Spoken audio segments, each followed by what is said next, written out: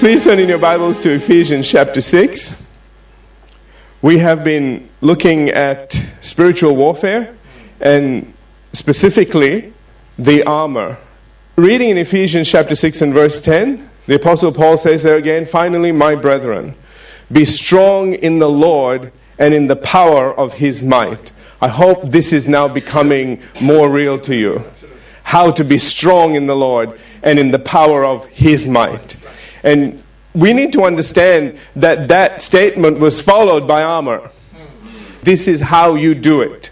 "Finally, my brethren, be strong in the Lord and in the power of His might. Put on the whole armor of God, that you may be able to stand against the wiles of the devil. For we do not wrestle against flesh and blood." Sometimes we hope we do. "But against principalities, against powers, against the rulers of the darkness of this age, against spiritual hosts of wickedness in heavenly places." We do have a battle that we are engaged in, and it is against all of these things. Okay? So, the Christian life isn't if it's God's will, it will happen. That theology doesn't work with this scripture. It says that we are in a battle. And we are fighting against all of these things. And he says, therefore, in verse 13, take up the whole armor of God. Notice, it's the armor of God. Hallelujah. That you may be able to withstand in the evil day, and having done all, to stand. Verse 14, stand therefore, having girded your waist with truth. That's your belt of truth. Having put on the breastplate of righteousness. Verse 15, and having shod your feet with the preparation of the gospel of peace. Verse 16, above all, taking the shield of faith, with which you will be able to quench all the fiery darts of the wicked one. And now verse 17, and take the helmet of salvation. That's what we are going to be looking at today. The helmet of salvation. Remember again that this is all armor. Okay? So I don't want you to yawn off and drop off and think, oh, it's a helmet of salvation. Woohoo. Okay? When we finish with this, you'll begin to understand why it's listed as armor and how important it is to you. The helmet's job is to protect the head, which is always a key target in battle. Now, that's not just in natural battles, it's in spiritual battles as well. A lot of times, the problem that we face is what we're thinking. That's right. If you go into a fight thinking that you're going to win, there's a good chance you'll win. Absolutely. If you go into a fight wondering if you'll win, there's a good chance you won't. That's right. Okay? The problem that we have a lot of times is that mental attitude isn't fixed. That's right. We don't have this helmet of salvation. Now, you might ask yourself, why is it called a helmet of salvation? I'm going to answer that question today. This isn't about getting saved. Because remember, the warrior that has this on is already saved. That's right. Amen? So this is a helmet that has been given to the believer. So why is the word salvation in this? It's a bit of a puzzle when you think about it. We will answer those questions today. All right? Let me begin with a quote by Peter T. O'Brien. He says that the helmet used by the Roman soldiers was made of bronze and had cheek pieces so as to give protection to the head. Here Paul's language is once again drawn from Isaiah 59, where Yahweh, the victorious warrior, wears the helmet of salvation. That's Isaiah 59:17. And he saves his people and judges their enemies. Now, let me stop there for a minute. That's what God does for you. He saves you and judges them. A lot of times we think they're just getting away with everything and we're just, meant to walk in peace and forgiveness. And no. He protects you. He saves you. Amen? And He judges them. And you need to understand that's the reason why Jesus says don't judge. Because God will judge. God will look after things. Now, according to Ephesians, that's 6:17, He gives His helmet to believers for their protection. He gives us His helmet. It's worked. Remember, this is God's armor. You know, if it's God's armor, means it's God's armor. So he takes it off and he hands it to you. That's the reason why you need to take it. Amen? Just like the shield of faith you need to take, the helmet you need to take, and then the last thing we're going to take is the sword of the Spirit. All right? So again, he gives his helmet to believers for their protection. This helmet is salvation itself. The helmet which is salvation. The believers are urged to lay hold of it as they engage the enemy in spiritual warfare. Now, let me explain this out a little bit more. Why do we need to hold on to this? John MacArthur explains. Let me read you these quotes, then I'll talk to you, okay? He says, Satan's most disturbing attack against believers is in tempting them to believe they have lost or could lose their salvation. Few things are more paralyzing, unproductive, and miserable than insecurity. The person who thinks he has nothing worthwhile to look forward to has no reason to fight, work, or live responsibly. Are you beginning to understand the importance of this helmet? That's the reason why the Apostle John, he understood how critical this helmet and how crucial this helmet was, and said one of the specific purposes for writing his epistles, he actually mentioned in 1 John chapter 5 verse 13, that you may know that you have eternal life. Now, let me explain this to you a little bit. When we go into a battle, if we are not sure we're saved, then we're not sure God's on our side. Amen? We're not sure that when we're believing God for something, when we are expecting to be protected, looked after, there might not be anything there. That's right.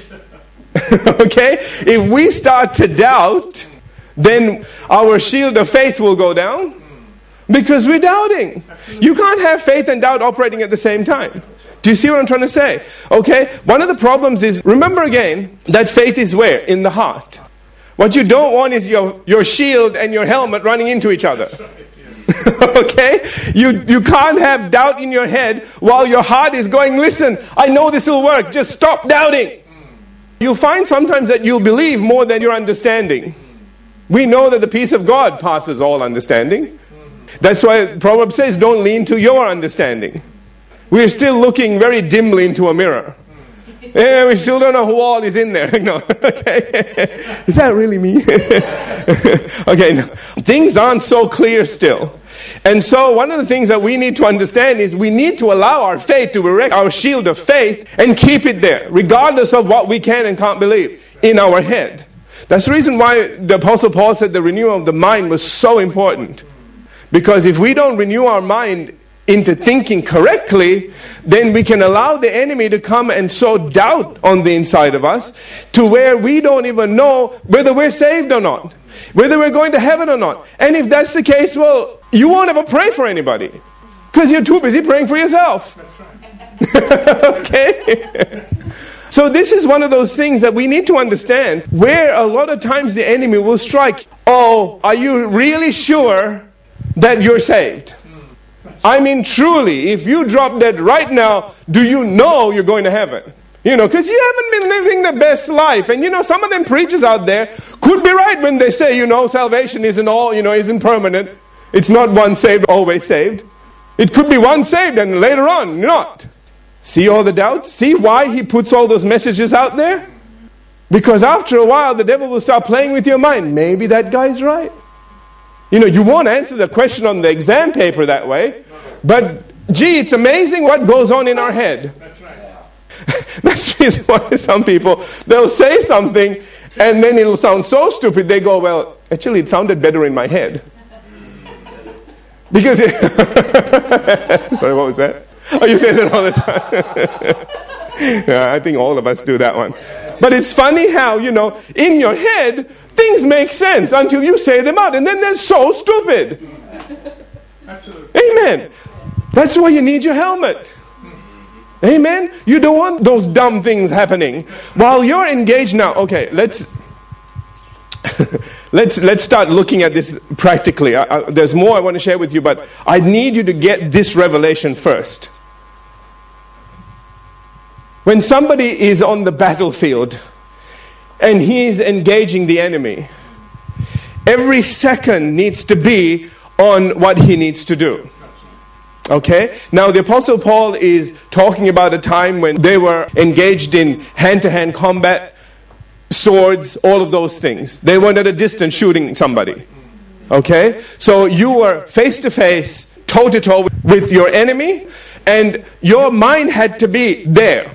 You can't deflect and defend against the thrusts and the strikes that the enemy is sending at you while you're thinking about other things, when every second there is a blow being directed at you.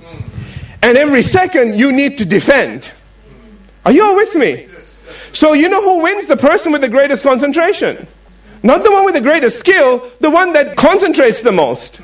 Because no matter how much skill you have, if your mind goes off with the butterflies, you think, gee, I don't know if I'm going to, you're dead. That moment that you had doubted, that person got through. Because you were thinking of that, not what was going on in front of you. All right, that's the reason why this helmet is so important. Because it guards your mind. It keeps you focused. So when your mind begins to wander, see, and this is where the enemy comes in and gets a lot of his victories. Because right in the middle of battle, we wander off into doubt and unbelief. And then we get into insecurity. And then we're like the little baby with his thumb in his mouth. I don't know if I'm going to... You're dead. You're dead. It's finished. Get somebody else to pray now, because you're done. Okay, now do we see why this is so important? This is an important lesson. Amen. As much as, we want to focus on the shield and the sword, keep your helmet on. Keep your focus. None of your other weapons are going to work without your focus, especially that's the reason why you need to have your helmet before you use your sword. Otherwise, we don't know what all you're going to cut. You'll be swinging your sword and thinking of other things and, oh, sorry, I killed another one of my mates. I'm really sorry. No. Hey, that doesn't work, man. You need to keep your mind on the battle. You need to keep your mind on the here and now. When you're in battle, it's about here and now. It's not about, but what if it doesn't work? No, it's about here and now. It will work. I'll keep at it until God says stop. See, when they were on the battlefield, they didn't, look at, not that they had a watch, okay? They didn't look at their watch and go, oh, it's morning tea, everybody take a break. So they all put their swords down and then go ahead and have the little morning tea and little cucumber sandwich. And it goes, dingle, dingle, dingle. Okay, we're back. Get your sword back up. Okay, let's continue fighting. No, it doesn't work that way. We like to do that, but that's not how it works. Okay? It's a fight from beginning to end. And once you get into battle, you need to know that you need to stay there. Now, your whole life is in the battle because you'd be exhausted. Okay? There are times when you need to rest. That's the time that you need to feed yourself the Word of God. In your rest times, make sure you are feeding on something that will help you in your time of battle. Do you hear what I just said? Okay? Any warrior will know, the worst thing he can do is eat the raw kind of food before he goes out on the battlefield. He doesn't want to be sluggish and dull of mind. Okay? You do not go on the battlefield yawning. The enemy will look at you and go, oh, that guy is dead. I'll take him. That's an easy one to start with. You go with your face like flint. What Jesus did when he was going to the cross. There was no question he was going to do this. And nothing was going to get in the way. See, that was a battle for him. And this time, on purpose, he had to let the enemy win. He had never lost a battle. Oh, when you're used to winning every single battle, when you have all of the hosts of angels, big dudes that stand there and they're blazing with fire, they're your personal bodyguard. And you made them. You can make a few more if you need. That's the Creator. That's why He's the captain. That's why He leads the army. That's why it said He could have called a legion of angels at any time. They were at His beck and call. So it is very hard to fight a battle in that way. Can you imagine the enormous mental battle that he went through? If there is any way, let this cup pass from me. This is not a battle I want to really be engaged in, but I will do this. Nevertheless, thy will be done. Amen? That was a time he needed his helmet. What was his salvation? That after 3 days and 3 nights, he's going to come back up. He is going to wipe out hell, having spoiled principalities and powers. He made an open show of them. Amen? I mean, he's going to wipe the floor with them, but 3 days is not going to be good. And the entry into that place isn't going to be good either. It is via a very painful cross. Let alone all the insults and everything else that were going to come. If you are the Son of God, well, why don't you get yourself off that cross? Was the very person he was dying for. The idiot with a mouth. Never mind. Okay. All right. This is where you need your helmet of salvation, man, because some days you want to just take the helmet and beat somebody over the head. You are doing all of this stuff. You're praying for people, and then they sass you out. Yeah, hello. You think, well, I can pray for you and call judgment down. Let's go the other way today. Let's see how you fare. No, okay. That's why you need your helmet on. Okay. Okay. But this helmet is not just to assure us of victory now, but has a future application as well. John MacArthur explains, the helmet of salvation is that great hope of final salvation that gives us confidence and assurance that our present struggle with Satan will not last forever. Hallelujah. Thank you, Jesus. Okay? And we will be victorious in the end. Amen? We know the battle is only for this life. And even a long earthly life is no more than a split second compared to eternity with our Lord in heaven. We need to keep that as one of our focuses. We need to understand that this is a very short period of time that we're down here on this earth for compared to forever. We need to understand that this battle will not go on forever. Amen. All right? It's only when you know that you can put that extra effort in. Do you hear what I'm saying? Knowing that at the end there is an eternal peace and a rest and all kinds of blessings waiting for you. So you want to do your best down here so that when you go up there, you will get that well done, thou good and faithful servant. Amen? Almost feel like some of us are going to get the well done, thou good and faithful soldier. There's them servants and then there's them okay? Hey, these ones fought, man. These ones just didn't go down quietly. Hallelujah. Amen. And while they just walk in with their little robe of salvation, you come in clunking with all your armor. And the Lord says, we can take it off now. It's okay. It's safe up here. Hallelujah. Because, we almost come in going, where's he at? Where? No, it's okay. We're done. Hallelujah. And that's what God wants. Just, like Joshua. It was a Joshua, Caleb, one of those, both of them. All right, they were just people that didn't quit. Let's take that next mountain. We ain't finished with this yet. Everybody's getting old and looking for wheelchairs. He want to go have another fight. All right. It is because of this hope of salvation that the Apostle Paul says in 1 Thessalonians 5:8, but let us who are of the day be sober. That's not being not drunk, sober, okay? Okay. Don't go necessarily look for devils, okay? There's plenty enough around you to deal with. All right. That's why Jesus says, sufficient for the day is the evil therein. Don't go look for more. Okay? Just take care of the battles in front of you. And when there's a time to rest, please rest. Don't go look for another devil, Okay? But he says here, but let us who are of the day be sober, putting on the breastplate of faith and love, and as a helmet, the hope of salvation. You need to understand that you don't have to fight forever. It's not a hope that you're going to be saved. People take this scripture and preach it badly. They say, see, it's not once saved, always saved, because, we just hope we're saved. Well, sweetheart, you won't engage in any kind of fight, any kind of battle. Do nothing for God because you're always worried you might not make it. And if you do it and you do it with the wrong motive just to get to heaven, that doesn't quite work either. It's not about good deeds. See, a lot of people miss this point. It's not about doing enough good deeds to get to heaven. If that was the case, Nicodemus didn't need to be told, you need to get born again.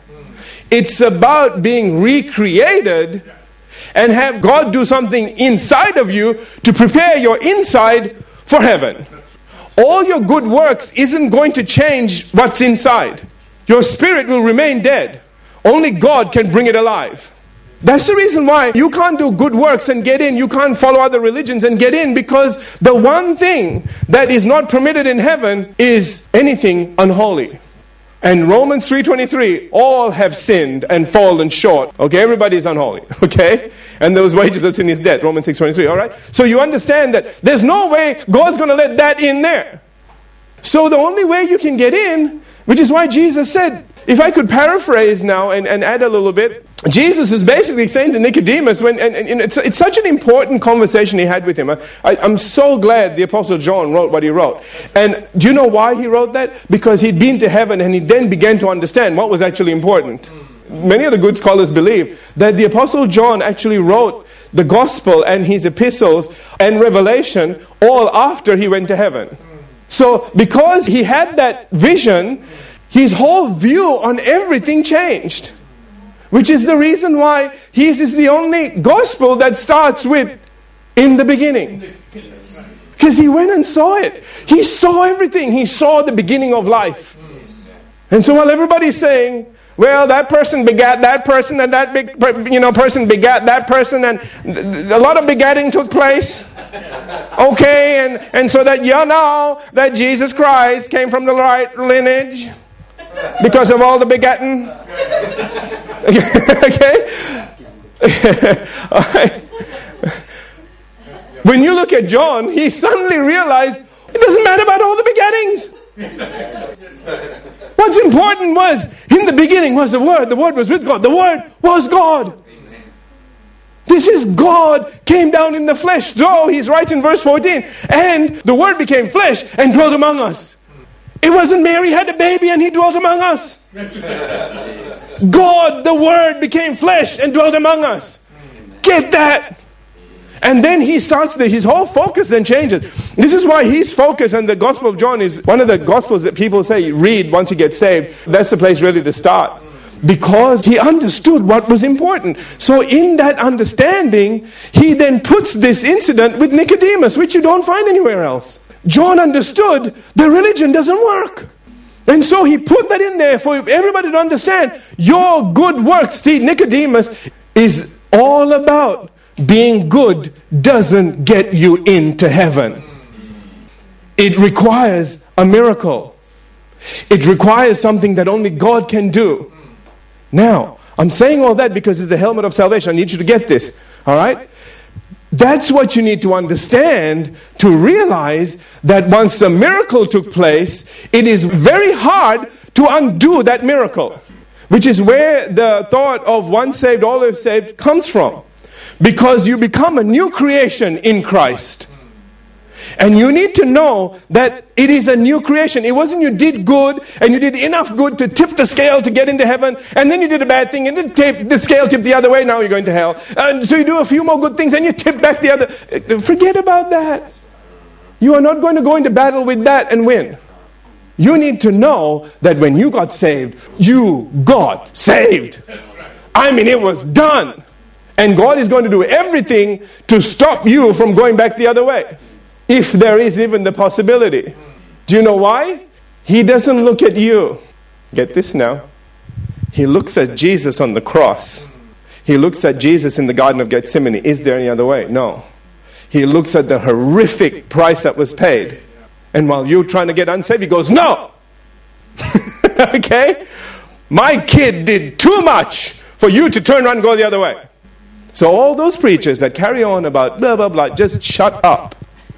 You have no idea. You're going to face a very angry God at the end of the day. You think you're doing him a favor by keeping everybody in fear, but fear doesn't win battles. Faith wins battles. Amen? So you don't want them getting saved every week just in case? How stupid is that? You want them gearing up every week.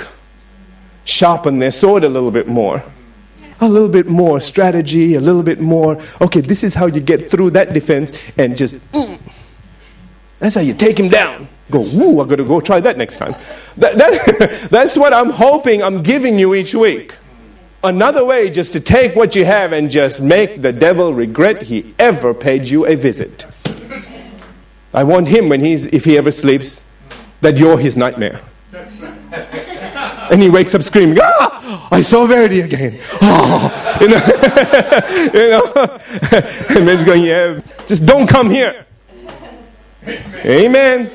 See, when are we going to realize that that is what God wants from us? So let me conclude with this because I have run out of time. This future hope that we have is based on our current surety of salvation. This is, again, according to what the Apostle Paul said in Romans 10, verses 9 and 10, that if you confess with your mouth the Lord Jesus, believe in your heart that God raised him from the dead, you will be saved. Amen? And then he says, for with the heart one believes unto righteousness, with the mouth confession is made unto salvation. It's a done deal. If you ever doubt yourself, okay, you won't give your best because you're doubting. Amen? If you are doubting, it's not the time for you to be in battle. Go back to hearing and hearing, because then faith will come. Amen? Go get your mind renewed. Somewhere things are not working still. And God will not throw you on the battlefield before you're ready. We do that to ourselves. God will never do it. Let me also share this with you while I'm on that. You know, there are times when there is a situation where you might look at a certain need and go, oh, I should be there, but I don't know if I have the faith, and then you get on yourself for that. And you start feeling bad because you're thinking, you know, I should be doing this stuff. The Bible says we should be doing this stuff. And you know, somebody needs this to happen right now. I know about it. Listen, you knowing about it and you being able to do it are two different things. Do you hear what I'm trying to say? Okay? You need to have faith for it. You need to know that, yes, you can pick that weight up without hurting yourself, so to speak. You know those people that do bench presses? What do they call the guy that helps them, you know, when it gets to a spotter thing? So you got a spotter there, okay? Let's say you go there and say, yeah, I'll be your spotter. The guy is lifting like 500 kilos or something. You haven't lifted more than 50 in your life. But there's a need, you understand. Watch now. And you think, oh, I know what to do. I know that you're meant to grab it, lift it, and put it on the thing. Like you know in your head. But sweetheart, have you looked at yourself in the mirror? Okay? I know you have, thoughts of grandeur, but that ain't going to do it. So the worst thing you can do is say yes, because you don't want to say no. Be standing there, the person goes, okay, that's it. And you grab it and go, oh boy, that's it. Because you can't. I mean, whatever they let go, you're going down. And you know what? It's going to end up on their neck. And then everybody's going to look at you and go, why did you kill them? But I was trying to help. Do you hear what I'm trying to say? We need to know what we're capable of doing. Amen? And now, unless God specifically tells you, you go do this, don't let your heart condemn you and push you into doing something that will then cause more of a problem than if you just stayed out of it. Amen? So you need to know this because, the things that I teach you, I'm showing you more and more how to step into the things of God, how to just go far beyond what so many people have thought were possible. But at the same time, I don't want you, just because you know it, thinking that now that you know it, you can actually do it. You are on your way to doing it. Because you need to know before you can do. Amen? But after you know, then you need to build. You need to start doing the things the Bible tells you. And Jesus said, if you don't doubt, you can move any mountain. All things are possible to him that believes. So you go back to the one key thing, believing in your heart. What do I need to do to believe in my heart? And you start finding those things and start putting them in there. Because you know that's the key. The more you believe, these signs, this is not everything, but these are some of the signs that will follow those who believe. You can do a lot more. These are just some of the signs. Amen? So don't be surprised if stuff starts to happen and you go, what was that? That wasn't part of the signs. Hey, that was just a few listed things. See, we saw signs like turning water into wine. We saw signs like walking on water. We saw signs calming the oceans and the seas and the storms. And there's a lot of stuff there. These are all signs. Okay, so rather than list a whole bunch of them, he just said, here are a few key things. You see this kind of stuff happening? Like you eat something deadly, you don't drop dead, everybody else does, which is bad for them. Okay, okay, you don't? That's a sign. You see somebody sick and you put your hands on them and they get healed? Ooh, a sign. It's just a sign. Try putting your hand on something else and see what happens. That believing can do all sorts of things. Here are just a few signs that will let you know that your believing is working, that your faith is operational, and what level it is at now. And as you start to see those things, then there will come a day when God will say, time to go, raise somebody from the dead. And He might say some other things that will surprise you. You know the one that died last week? In God, there is no time. I'm just going to say that and leave it there. All right? Yeah. Whatever we can believe, see, we still miss that point. Whatever we can believe, that counteracts all physical law, all natural law. Isn't it incredible what God put inside of you? And why Jesus said, am I going to find any faith when I come down here? Is anybody going to have activated that in their life and done with it what I designed it to do? Amen. All right. Let's have every head bowed, every eye closed.